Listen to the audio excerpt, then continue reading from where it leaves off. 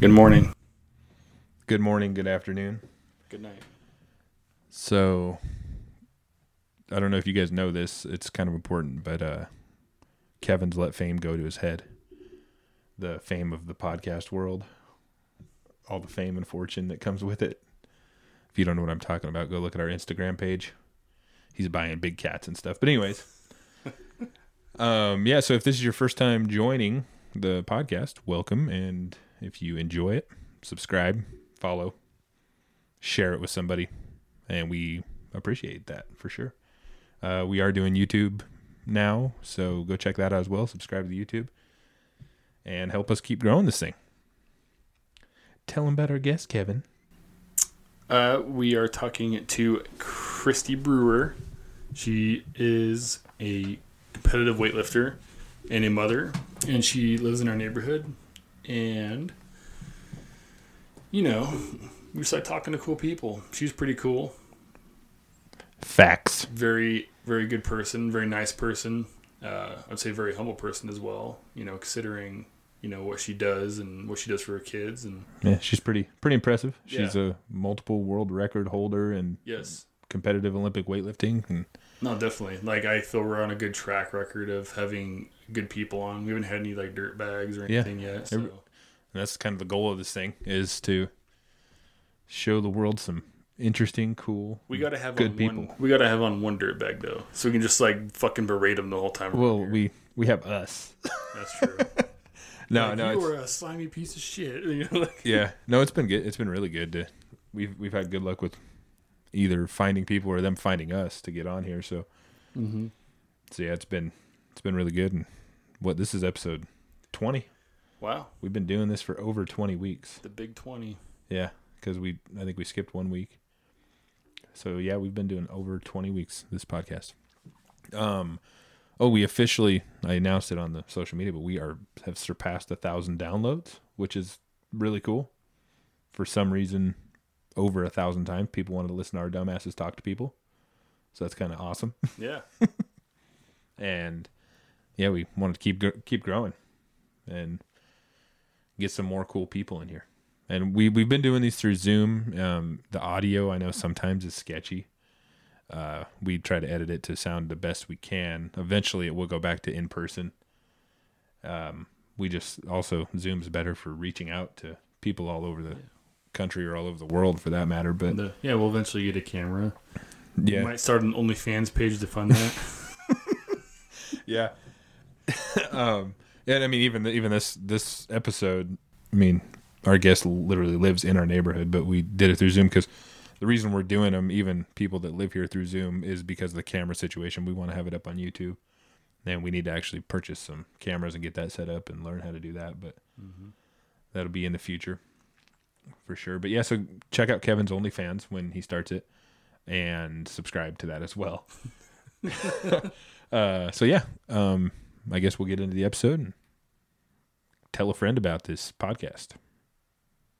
Tell them what they're missing out on. Yeah. Bye.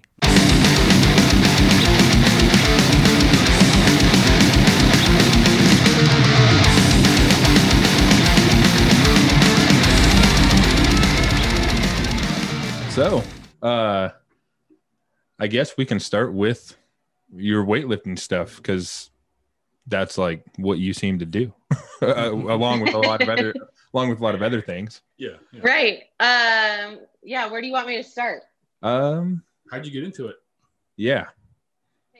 So I started weightlifting in 2015, but I first started with CrossFit, and I found CrossFit in 2014. So it's kind of an interesting story. My second kid was born in 2012, just kind of like the baby weight, the typical baby weight that you can't get the last part off. And so I ended up joining CrossFit to lose the baby weight.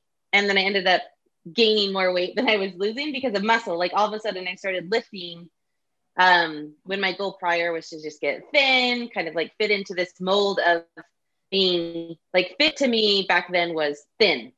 And then when I found CrossFit, I realized like strength and muscle was cool, and that totally fits me.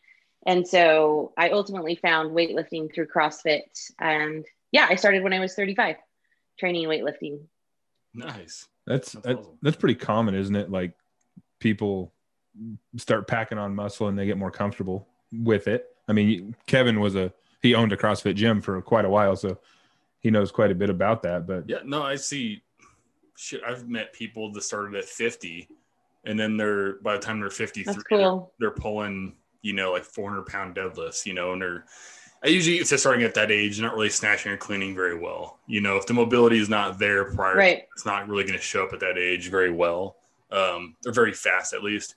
But no, it's cool to see people think holy shit, I thought I was old, I couldn't do this, no, you can. It's we're pretty amazing when we're not just eating too much sugar and being overly stressed out. Our bodies are amazing, our genetics are really adaptable, it's amazing.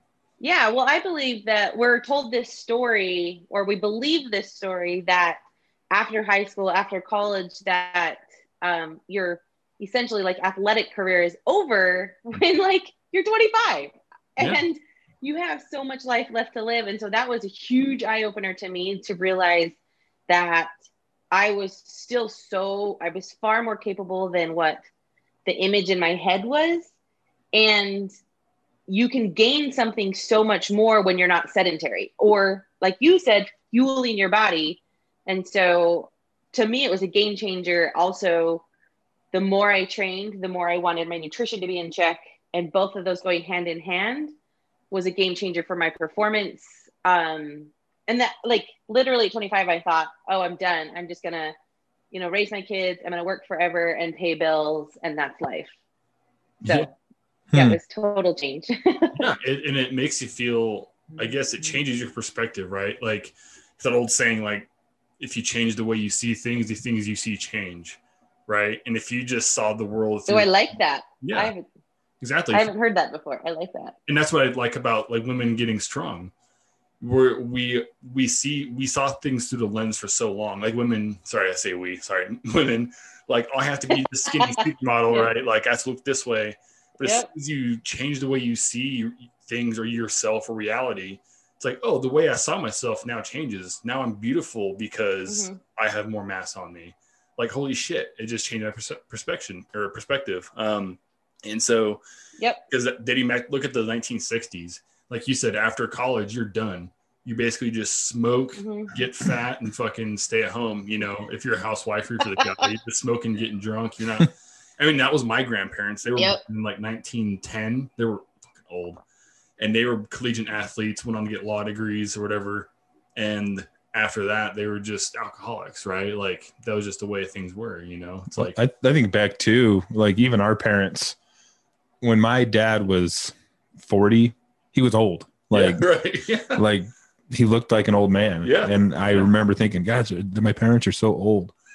And now, somebody who's 40 or 50, they're not old now. No. It's a totally different thing. I think people are more health conscious and more conscious about a lot of things than they were back in the day. But it's cool to see that. Yeah.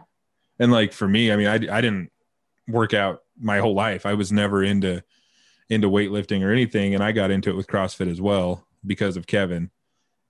And I learned a lot about myself doing that. You learn how hard you can push, and it's the same thing. When I was going to his gym, I would see people in their 50s come in and they look, scared because everybody's all fit. And I was always scared going in there and oh man, I'm going to die in here.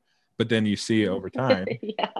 They slowly start to get more confidence and feel better about themselves, which I did as well doing that. It's pretty cool. Yeah. No, I feel I don't know, weightlifting has, I don't know if it's just because of the complexity of the movements, I don't know, because I got into it when I was 15, and I've competed in the 94 kilogram class at the light end of it. I should have just dropped a couple pounds, but I came to CrossFit. I've been to, 10, 11, 12 of their courses, right? But nothing really stuck. like with being through beginners courses and stuff, it was always weightlifting. You know, it was always my focus. And I thought, well, maybe by doing all these courses, I'll adapt. You know, maybe I'll get more into the powerlifting or strongman or in the gymnastics, which were all fun. Like I had a high standard for myself with those and all, but weightlifting just always stood out. Like, no, that's just the one. That's like the pinnacle of what I like doing around CrossFit. You know, I love short, very intense things. I'm wired that way. I mean, in everything I do. You know, I don't marathon run in anything I do, right? And so I feel like weightlifting is an extension of that, I feel you that on that personality. One. Yeah. Like if you're the person who likes like nailing work for like an hour at a time and taking breaks, that's how I am, right? Like, so weightlifting fits that narrative of like being very intense for a short amount of time, but you need to be focused when you're doing it. You can't just be lollygagging off doing a marathon run, right? You have to be very focused. And so I always feel like people that are good at weightlifting are usually similar to me in that aspect. I've found, you know, kind of similar people, but yeah, no, I like weightlifting because of that. There's multiple reasons. I like it.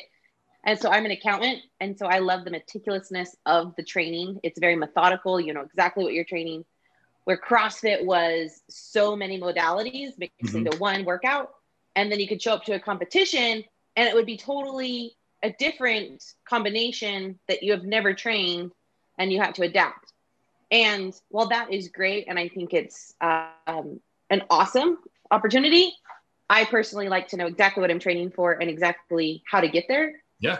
And so that personality, or that fits my personality on top of my body type. So I finally, like, I've always been this thick, stocky girl. And so training weightlifting and like the muscles and celebrating that strength versus trying to be this thin little petite person, like all of it rolled into this one package of training weightlifting. Like I love it. And obviously I love it because I'm addicted to it. It's my addiction, I guess. So when did you decide that like, hey, I want to compete in this? Because like you said, you started at what, 35 years old? Did you like start seeing yourself doing really well at it? And you're like, man, I could do something with this, or? Yeah. So I guess that goes back to my whole addictive personality. When I get into something, I'm all in and I want to go in and go as far as I can. And so when I first started, I started CrossFit and I realized that I was much better at weightlifting. I suck at gymnastics. I don't have a gymnastics background. I wish I did. And so I struggled with that in CrossFit, where weightlifting was my strength. And so I just gravitated toward training that because I did well. And the more I trained, the better I got. And so it was like this momentum. And my first competition in weightlifting, I actually qualified for nationals. And so I was only a few months into training, qualified for nationals. And that was just an eye-opening experience of, wow, I'm here. And so I want to go to the next level. So my first competition ever, I was in a C session. And so I wanted to get to the A session. And then that just kind of transpired or snowballed from going from A session then. So now my goal is to continue to make international teams for Team USA. Nice. That's cool. And you hold a world record, don't you? Yeah, I compete. I started as a master's athlete, so I actually compete as a master's, and I also in the open division. So I hold multiple world records in the master division. That's really cool. Yep. Yeah, because I mean, you have a pretty big social media following from what I've seen, and it's funny because like my wife has followed you on there for a while, as far as I know, and I think Kevin's wife as well. Oh, that's funny. She saw you at the pool. I think she met you at the pool one day. She was like, "Oh my God, it's Christy!" Like, oh, yeah, and yes, I totally met her at the pool. Yeah.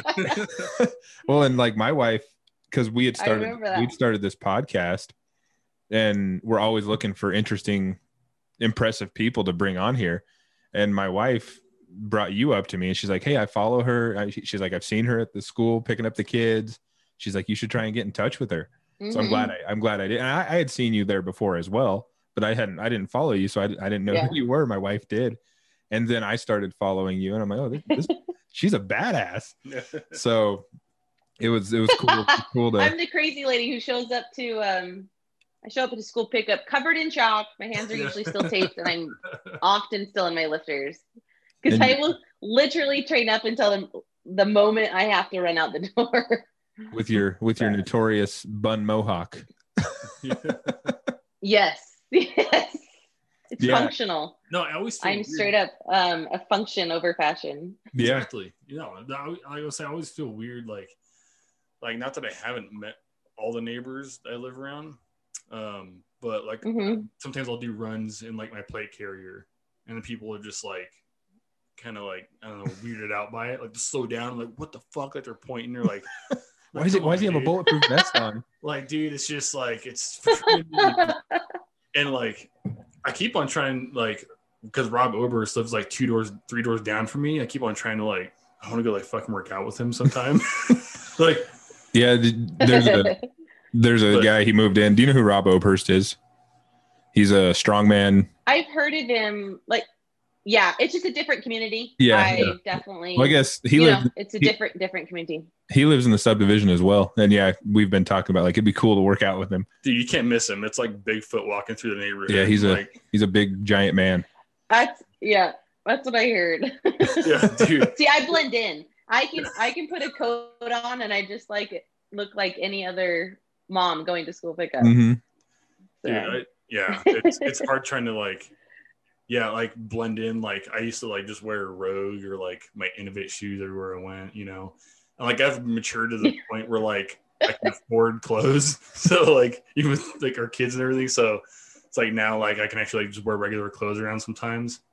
But it's weird like how long I would do that for. Like everybody that's in CrossFit does it. If it's not shirt, it's like the shoes or something, or like weightlifters. Like you always know. Like someone's wearing like a Yeah. caffeine and kilo shirts and stuff. It's kind of nice to know who's like in the community. Yeah.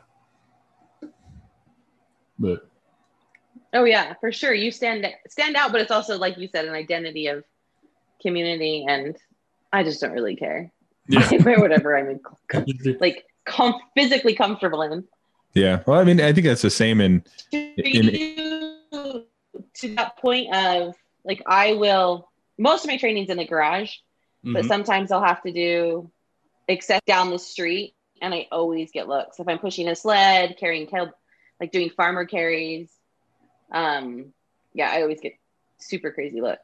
Mhm. Yeah. No, I train in the garage solely now too. I was doing some of it because I'm a student at BSU, so I was doing some of it there sometimes. And I just felt self-conscious in a way. I mean, I was also kind of older there, so it was kind of weird too. But like, just because everyone's kind of dumb and just using, the machines and everything, so I always kind of felt weird doing what I was doing. I still kind of feel we're doing what I'm doing now in the neighborhood, but not as bad, I guess. But yeah, geez. I think over this last 11 months with COVID and stuff, garage workouts have become more normal than ever. I know. I mean, sometimes it's hard because it's like cold out there. My joints hurt though. I'm like, oh fuck, man, I just need to warm up inside the house or something. I don't know. It's just like sometimes it's hard to get motivated. Like maybe just go on a run first and get warmed up. But I don't know. Yeah, hard in the winter to want to lift. I finally invested in a heater for my garage, and that is huge. Yeah, so I don't totally regret training in the winter. You have one of the like garage heaters that goes up on the ceiling. Invest in a heater. Yeah. So I used to just have a propane heater, and so it would like blow fire, and it was fast, and it would heat up, but it would also dissipate pretty quick. On top of it, super super loud, and so you couldn't hear the music. And if I had people over, you literally couldn't talk. You were screaming at each other. So it's actually a guy in the neighborhood. He's an electrician. And so he did all the electrical work and put in an electric heater. Ooh, nice. Yeah, because we have the gas hookup in our garage. Like it's ready for it. Mm-hmm. And so we've thought, because we have a gym set up in our garage as well. So that would be nice. Yeah, it wasn't as cheap, or it wasn't as expensive as I thought it would be. It's not bad. Yeah, that would be nice. Yes. I feel like I want to do that, but like first, like I got to do like the hardwood floors in the living rooms. They did carpet. With 2 kids, it's already just trash. And like, No way, man. Priorities. You get that garage done. I know, dude. Like the walls, like I've never had a new house. Like my last house I owned was really cool, but I mean, it was built in like it was like 1962, you know, down in Boise, and you know the walls probably had 8 layers of paint on them, so they were indestructible.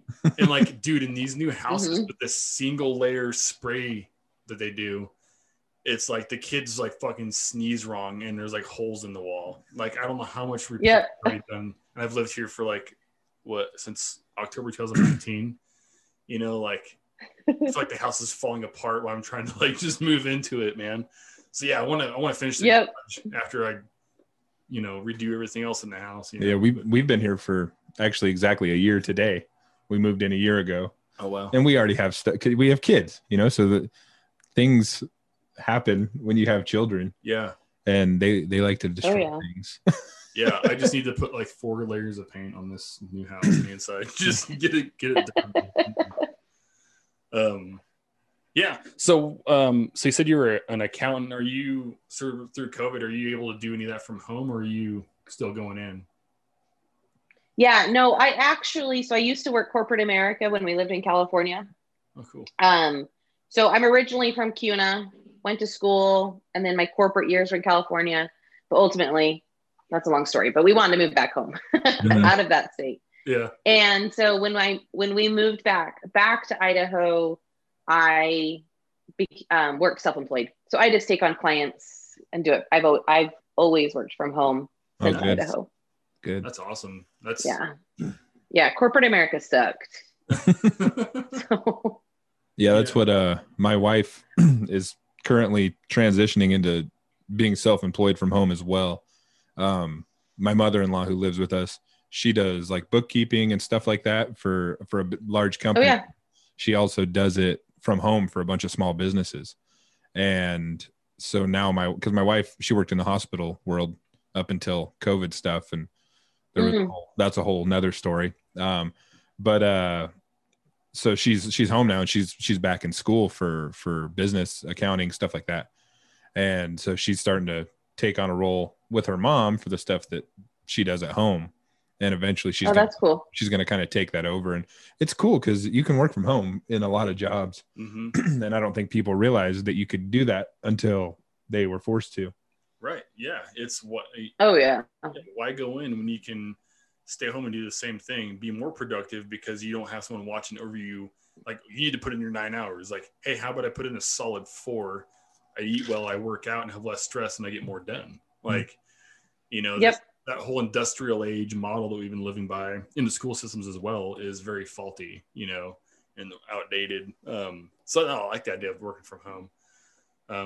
I've been thinking a lot more lately about doing that too, because I don't think I'm going to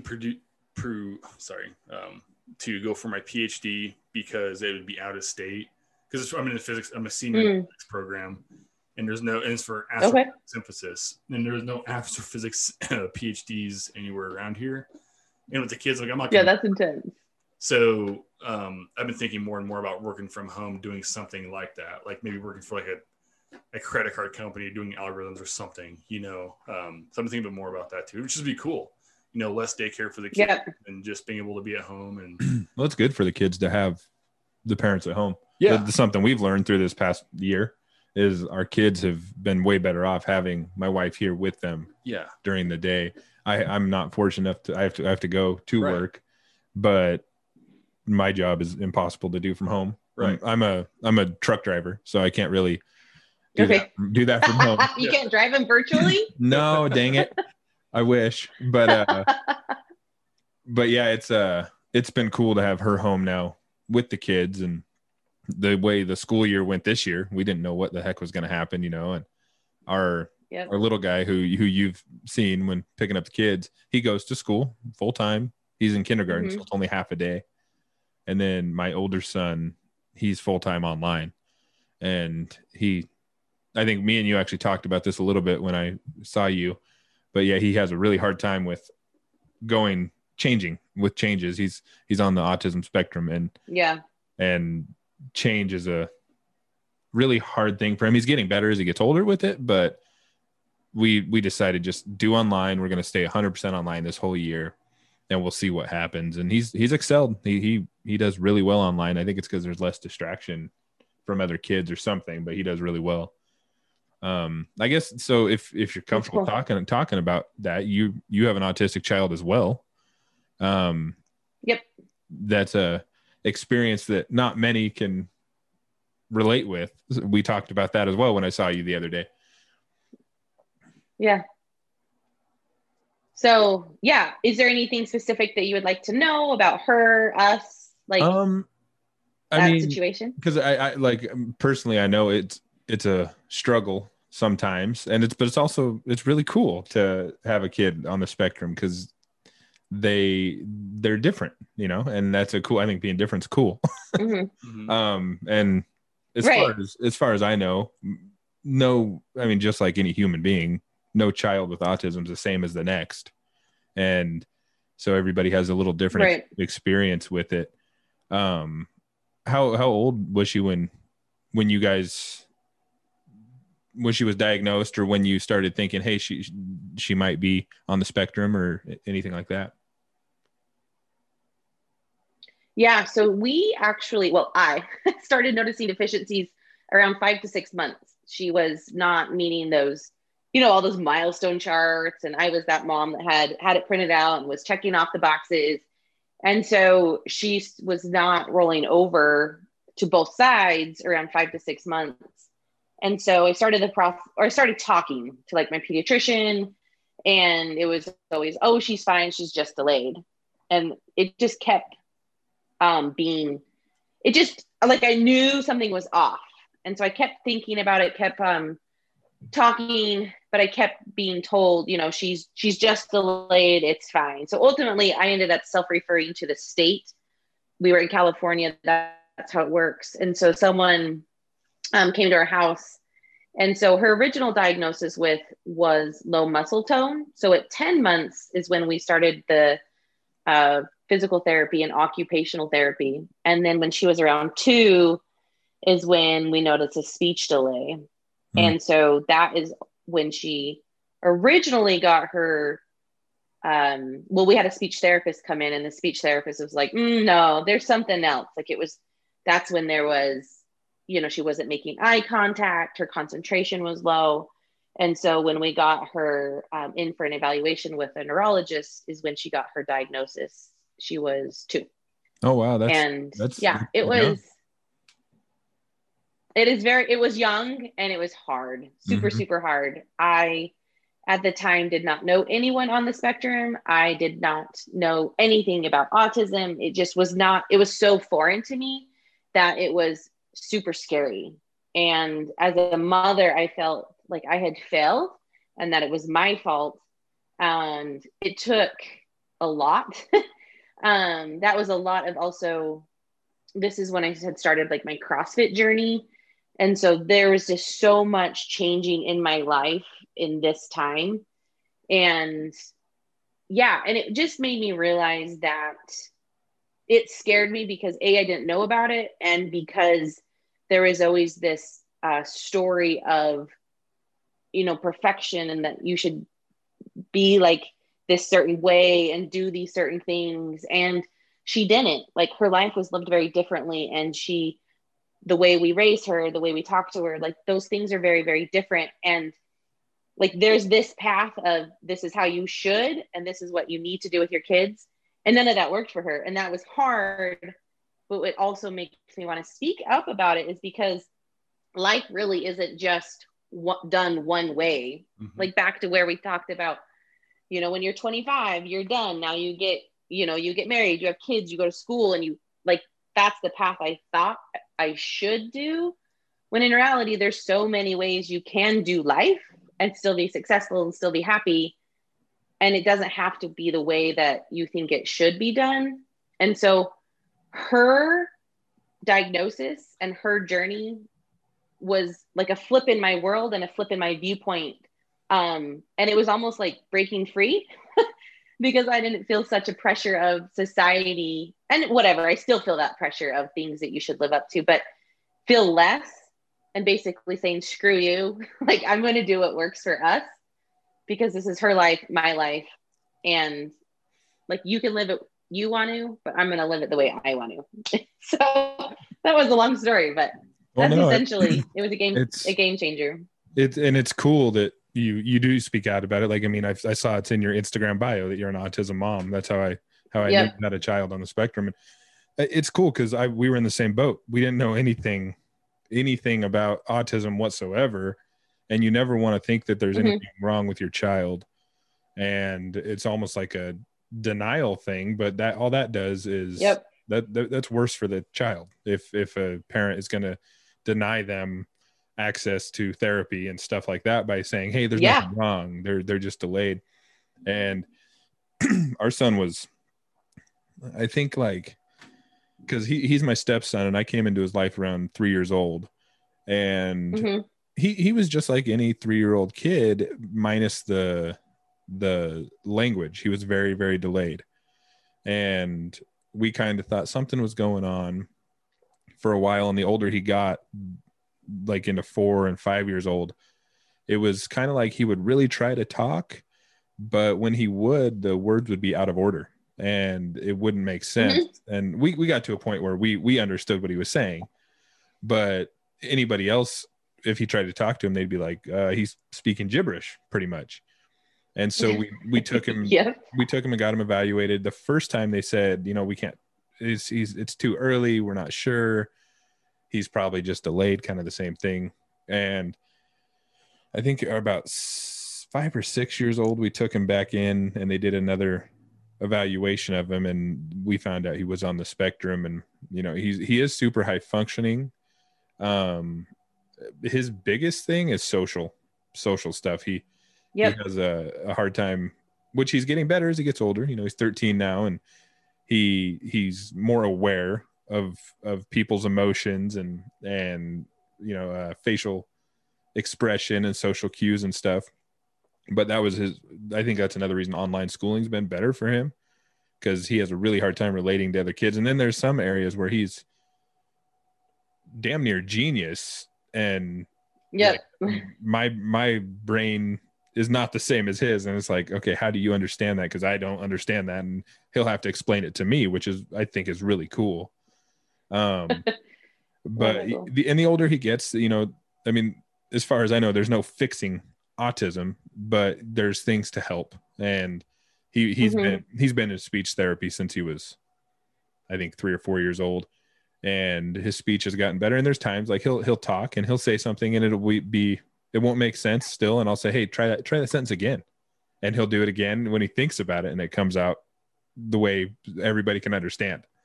And so he's aware of it. But it's me and you talked about this, it's hard to relate to people who have never been involved with anybody on the spectrum. They don't get it. Like we talked about IEPs and stuff like that at school. It's something that not many people can relate to. I just wish there was more awareness out there, because I mean, I'm sure you feel the same. I don't want somebody who knows nothing about it looking at my child and being like, wow, what's wrong with them? Because there is nothing wrong with them. And that's where I think, I'm not talking about this a lot, like determinism, right? You start telling someone they fit in a certain mold, and then they act accordingly to that. You're slow, you're behind. 100%. And so they're like, okay, I'm slow and behind. I should use this as a crutch as I get older, and I should just expect not to succeed. Instead of getting away from that industrialized school system and going to, no, this person's actually fucking awesome. This person's going to be very successful at something. Most kids on the spectrum are very good at focusing and obsessing over some one thing at a given time, and then being really good at that. Almost like, I don't know, maybe like a savant in a sense, right? They could be really, really good because they're hard themselves usually as well at that. And it's like, so what's wrong with that? It's maybe just evolution, right? We've got to this point in the Western world of being over specialized, right? We're not jack of all trades, hunter-gatherers anymore.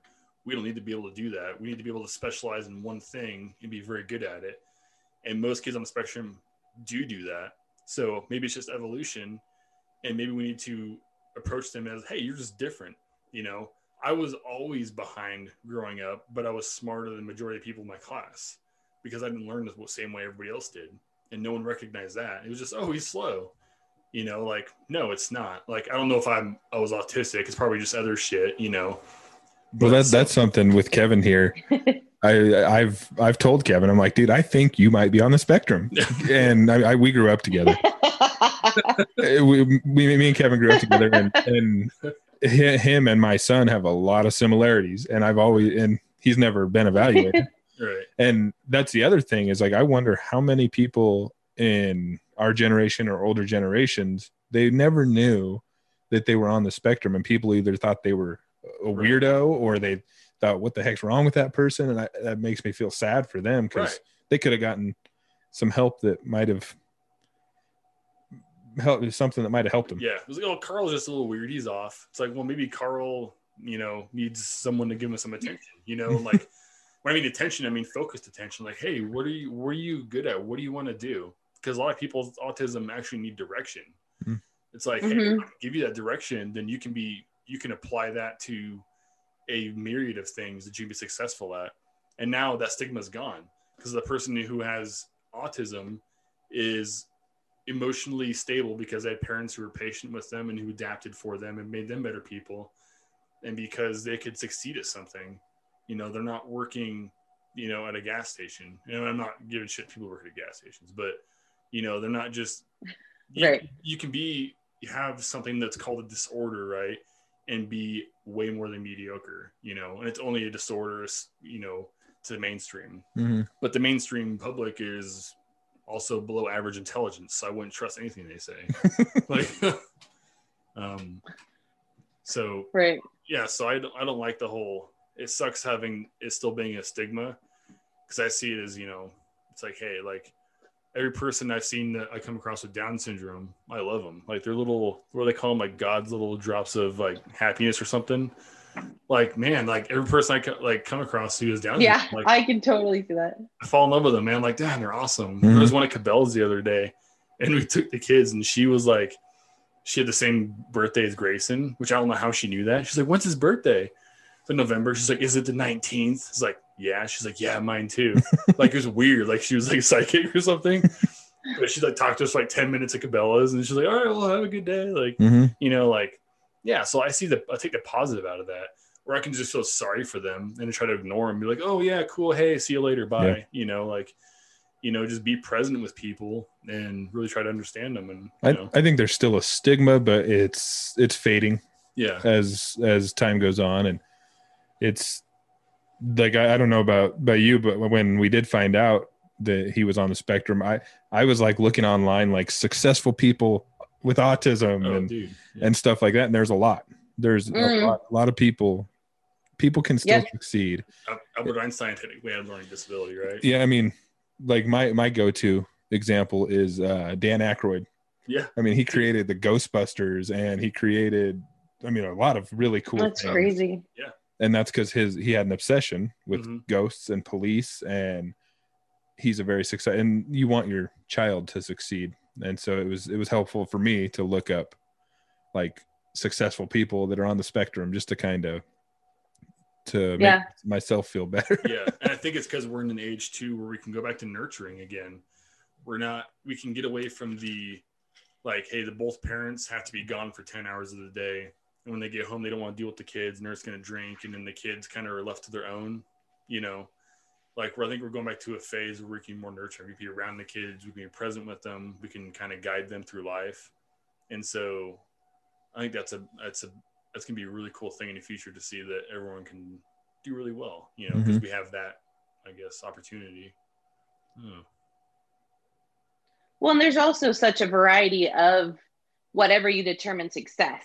Yes. So like, that's what I love nowadays, is because like, this is one great thing of social media, is that you now have access to be successful in a variety of ways, that you no longer have to have a 9-to-5 job where you go into an office and you have to either set a computer or socialize with someone. There's so many ways to be successful, where maybe that child is nonverbal forever, but they can there's so many things that they can do. And so I love that nowadays there's so many opportunities that there's not just one way to success. Where when I was a kid going to school, I felt that the narrative was graduate high school, get a great GPA so you can get into a good college, get a good GPA so you can get a good job, and then you have a good job so you can provide for your family.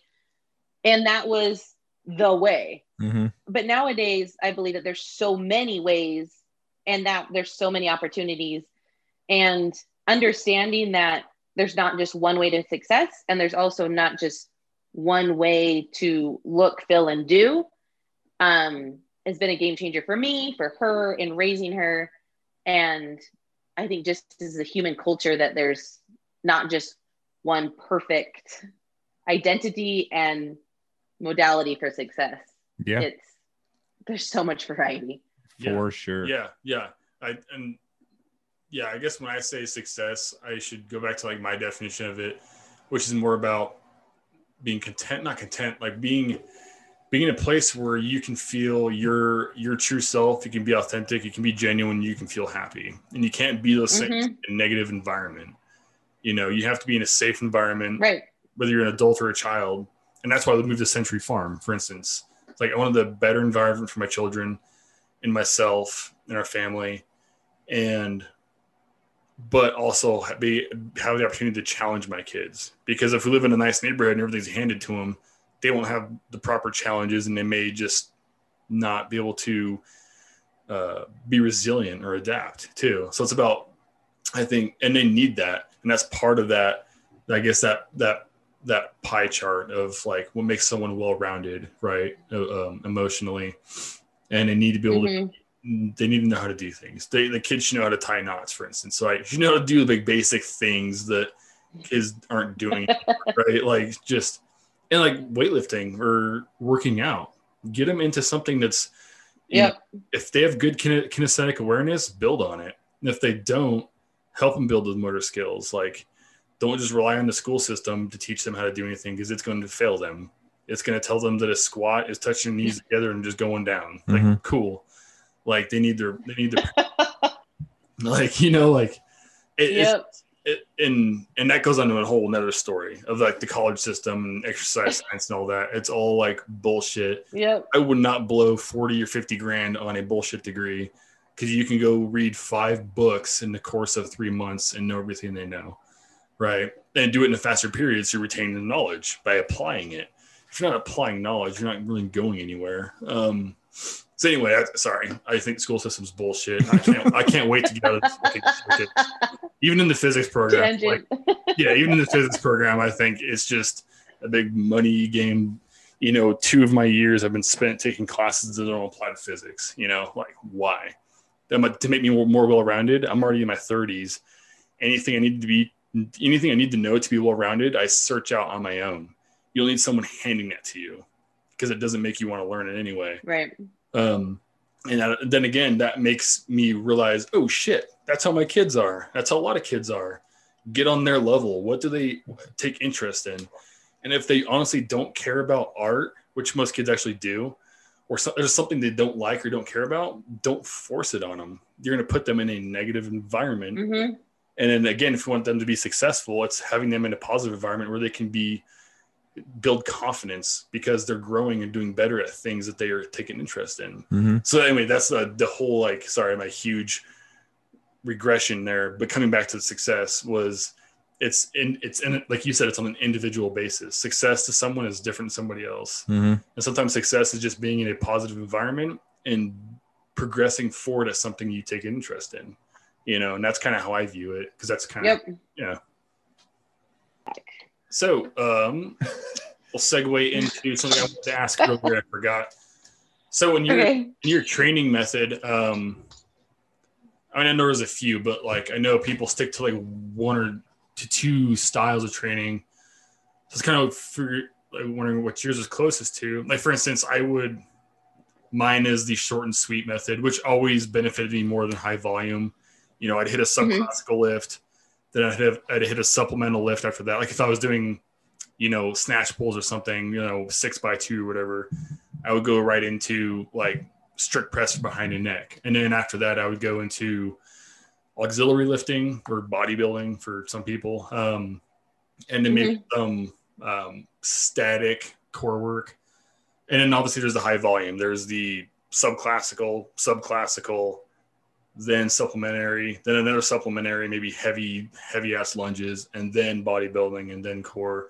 So where do you range from one or the other, or kind of stick with one? Stop. Yeah. So because mainly weightlifting is year round. So I feel like we're constantly training for a competition. When that ends, we have like a short break and we jump right back into a training cycle. And my training is, so I'll do the classic lift, snatch, then clean and jerk. And whether that's some accessory of the lift, because it's never like the full lift, there's always something that we're working on. Mm-hmm. So as we get closer to competition, then it's the full lift, the full snatch, the full clean and jerk from the floor, right? You know, that full variation. So anyway, some variation of a snatch, some variation of a clean and jerk. Then I'll either squat or pull, whether that's a front squat, back squat, snatch pulls, clean pulls, some variation of like a heavy pull off the ground. And then we move into accessory lifts. I generally am using overhead work because I've used so much of my legs and back during squats and pulls. Yeah. So my accessories are overhead. And then I'll move into core and posterior chain. And then I'll do my physical therapy exercises because I swear there's always something I'm trying to correct. So right now I'm working on a hip shift because weightlifting is a balance. We're all about balance and symmetrical, but we're also used both bilateral. So I'm my left leg is weaker. So I'm doing a lot of unilateral work on my left leg. Yeah. All my auxiliary lifting. That's training. Is definitely unilateral stuff. It's always the dumbbells or always something awkward. Bodybuilding. Like any of the auxiliary lifting I do is not with the barbell. The only thing I'll do with my hands both on the same object would be like maybe plate curls or something, but which I noticed because curls, have a bad rep. The curls are great for getting blood around the elbows for snatches. If your elbows are awkward during snatches, do some curls before or after, whatever. I noticed with my glutes, like I something that's a big thing. Any athlete, I guess, but especially weightlifters, like if they don't have a butt, they're probably not doing very well, or they're compensating and their back's going to go out anyway. Like, so like that you're saying, most of my auxiliary training is upper body other than the glutes, like lower body, like slow lunges, hip thrusts, whatever, banded kickbacks, anything I can think of, the monster walk. Cause I feel like the more I build my butt up, the better my back feels and the better my knees feel. But if I'm not working on my glutes, my knees, my back are just dog shit. And then I can't lift,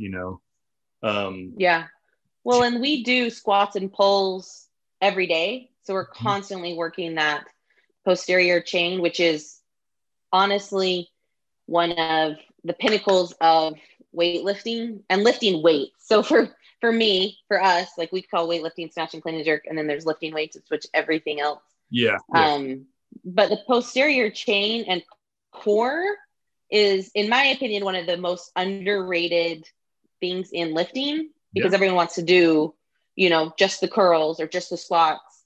If you're not, I don't know if you can see, but the core, if that is not strong, like that is where everything starts.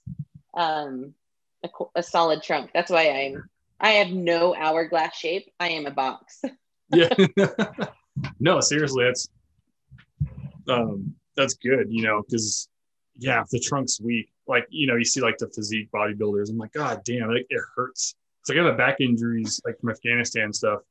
So like, I feel like sympathy pain when I see guys look like that. I'm like, oh man, deadlifts must hurt. Like makes my back hurt. Like guys with like small trunks and big arms. Like I get it. Like it's appealing to some people, but to me, it just makes, because I like. But it's physical, like right. Yeah. So I love that there's a deviation. Like obviously, you train for what your goals are. But if you want to be an athlete and you want to be functional in lifting, you train for a fit core and you train for performance. You don't train to look good.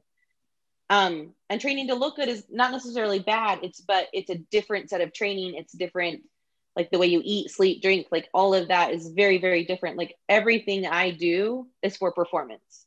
Yeah. And so my aesthetics is a side benefit of training for performance, because I have to have a clean diet and I have to train like my entire body, which is also why I specifically love weightlifting, because I'm training, everything I do are like the majority of my training are compound movements, and they're full body versus going in for leg day, arm day, back day. Like, yes, honestly, if you put me in a global gym, I'm a fish out of water. Yeah. I don't like, me and machines don't get along, but if you give me a barbell, I could do anything I needed for a whole body. Yeah, exactly. And like you said, the physique comes with it. It's going to be different from somebody else's physique, but who fucking cares, because who's judging? And whoever's judging somebody, it obviously has a filter on anyway. Like, they're biased. Yeah. And I don't really care to be your friend if you're judging me on how I look. So, exactly. So, yeah. Peace. Yeah. Like, I don't really care. Yeah. Like, people are so shallow. Like, I only have Instagram now, I don't have Facebook or like that anymore. And still, when you see like girls who do like CrossFit weightlifters on there, and then guys, like, who the fuck are you to be the judge of some woman? Like, guys don't like that. Like, cool, get that opinion yourself if you don't like that. You know, or girls, because they're envious or insecure, saying, well, I don't like having big arms. Like, cool, you don't have to. We live in a world where we can just be who we are and leave it at that. Leave it alone. Mm-hmm. You know, it bothers me. I shouldn't let it bother me, but because then again, that's letting people bother me, and they shouldn't matter. Like, it doesn't matter. Just people are who they are, and leave it at that. Yep. You know, someone told me a long time ago, you got to be. I think I say this almost every episode. You got to be slimy. You know, if you're sticky, everything gets to you. You know, it's got to be slimy. Let it fucking roll off, because it doesn't matter.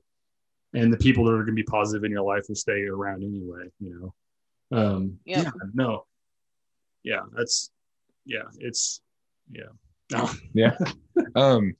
So you're doing the program like with young children, teaching them to do Olympic lifts. I've been watching on your social media, and then my wife actually reached out to you asking if you were doing for boys, because our older son, he's built for it. He's got the glutes, he's got everything, and we work out with him here. But his thing is, like, I think that's with any kid. Whatever your parents want you to do, you don't want to do it. So we've had him 100%. Oh my gosh. And we've had him go over to Kevin's house and work out with Kevin, and he pushes hard when someone else is telling him to do it. But yeah, so I guess talk about that program you're doing there, because that's pretty cool. Yeah. So my passion is both. I have two passions: youth and females, because I believe that both of those are underserved. Most men, like if you go into a gym, it's going to be mainly men. Again, that is, okay, I'm going to be talking very general biased, you know, but our culture is that men men go to the gym and women, you know, run. And that was such a game changer in my life to lift weights, because that's not something I had as a youth. That's not something that you generally find as women lifting for strength, lifting for muscle. Are you there? Hello again. Yeah, I don't know what's happened. It like just keeps completely cutting out. Usually, like that's one reason I hate doing these through Zoom, because you're relying on internet connection. But usually it'll like lag a little bit. We've never had it cut out like that. But anyways, we're back. Yeah. All right. So I was talking like to myself. I didn't realize you left. So where did we leave off? We were talking about the weightlifting program talking about young girls, and essentially you were about 10 seconds into it. Yeah. You said that okay. Men are usually lifting, women are running, and then I think we cut out right after that. Yep. Okay. Yeah. So why I specifically wanted to focus on youth is because I have kids and I have girl kids. But when I started to see these kids move, whether it would be, you know, practice or just playing, I saw like a breakdown of their movements, whether their heels were coming up from squatting, or if their backs were caving, or they would bend over, and like there was just like this unfamiliarity with what I would want to be like a basic foundation for movement on top of weightlifting. There's still this huge faux pas and these myths of, oh, they're gonna, stunt their growth, they're gonna break their growth plates. It's like I still, every time I post about it, I still get all these comments of, oh, like watch out what weight they're doing, you're gonna hurt them. I'm like, have you seen kids carry ginormous backpacks to school? They're full of books. Like kids are already weightlifting. Why don't we teach them how to move properly? Why don't we give them a firm foundation? On top of that, like, when is this magic breach of, oh, my kid is so fragile, they can't lift weights, to, oh, they should be in the gym, they should be moving, where they haven't even learned how to move with proper mechanics. And that's when injuries happen, obviously, is like if you're not moving right and then you throw a bunch of weight on somebody, they're going to get injured. It's not because of the weight, it's because of improper movement. And well, it's both. So anyway, I really wanted to give an opportunity for youth and for girls to learn how to not just move properly, but also to lift weights. Because for me, it was a huge, huge, huge confidence boost to lift and then to feel how strong my body was. And then it became this, so it wasn't just physical, it became this mental, like my mental game was getting stronger because I saw how capable I was. And then it also became a mental game. Whenever you push yourself, like you really have to focus on your thoughts and, what do I need, or what am I thinking, and how to work through that. And so it really is mental, physical, emotional. I wanted to give that opportunity to youth because I believe that if we can give them a stronger foundation when they're younger, then they can go to the gym when they get older, and teach those habits. Like, you know how hard it is to like unlearn awful habits that we've accumulated over our youth and then have to relearn them as an older age. So why not give it to them when they're younger? Yeah. That's why. So when are you, have you already started this, and when do you do it? Yeah. So I started last year, and then COVID hit and it got shut down. Okay. And then it was just kind of like figuring out when. So I started again in January, and right now I'm doing a course with just youth girls because, dude, time is slim pickings in the evenings because you have to wait till everyone gets home from school. And then kids are off to a big zillion things on top of me. Now I'm also trying to get my kids to their gymnastics and their soccer and their piano. So right now I just have one class, one session for the week. So they come twice a week, but it's just like one group is what I'm saying. Okay. I was just yeah. But I really want to do. Oh, cut out. No, you're good. No, it'd be nice to have my daughter do it because she isn't like listening to me. She's about 8 years old. She's super strong and she moves well. Oh, nice. Just if I try to teach her stuff, it's like, oh, cool, like or whatever. It's just how it is. It's like I said, they don't like to listen to their own parents, but they listen to somebody else. Like she needs to get into that. Since last year, she missed. No, they don't. Everything else. She needs a sport. Yeah. No, I'm a firm believer in. They do believe, well, there has to be the segregation. Like, you're a parent, this is your role, and it's hard to flip that switch to coach. It's hard to flip that switch to teacher. That's why I really have struggled with when school was virtual and school was at home, my kids struggled with that deviation.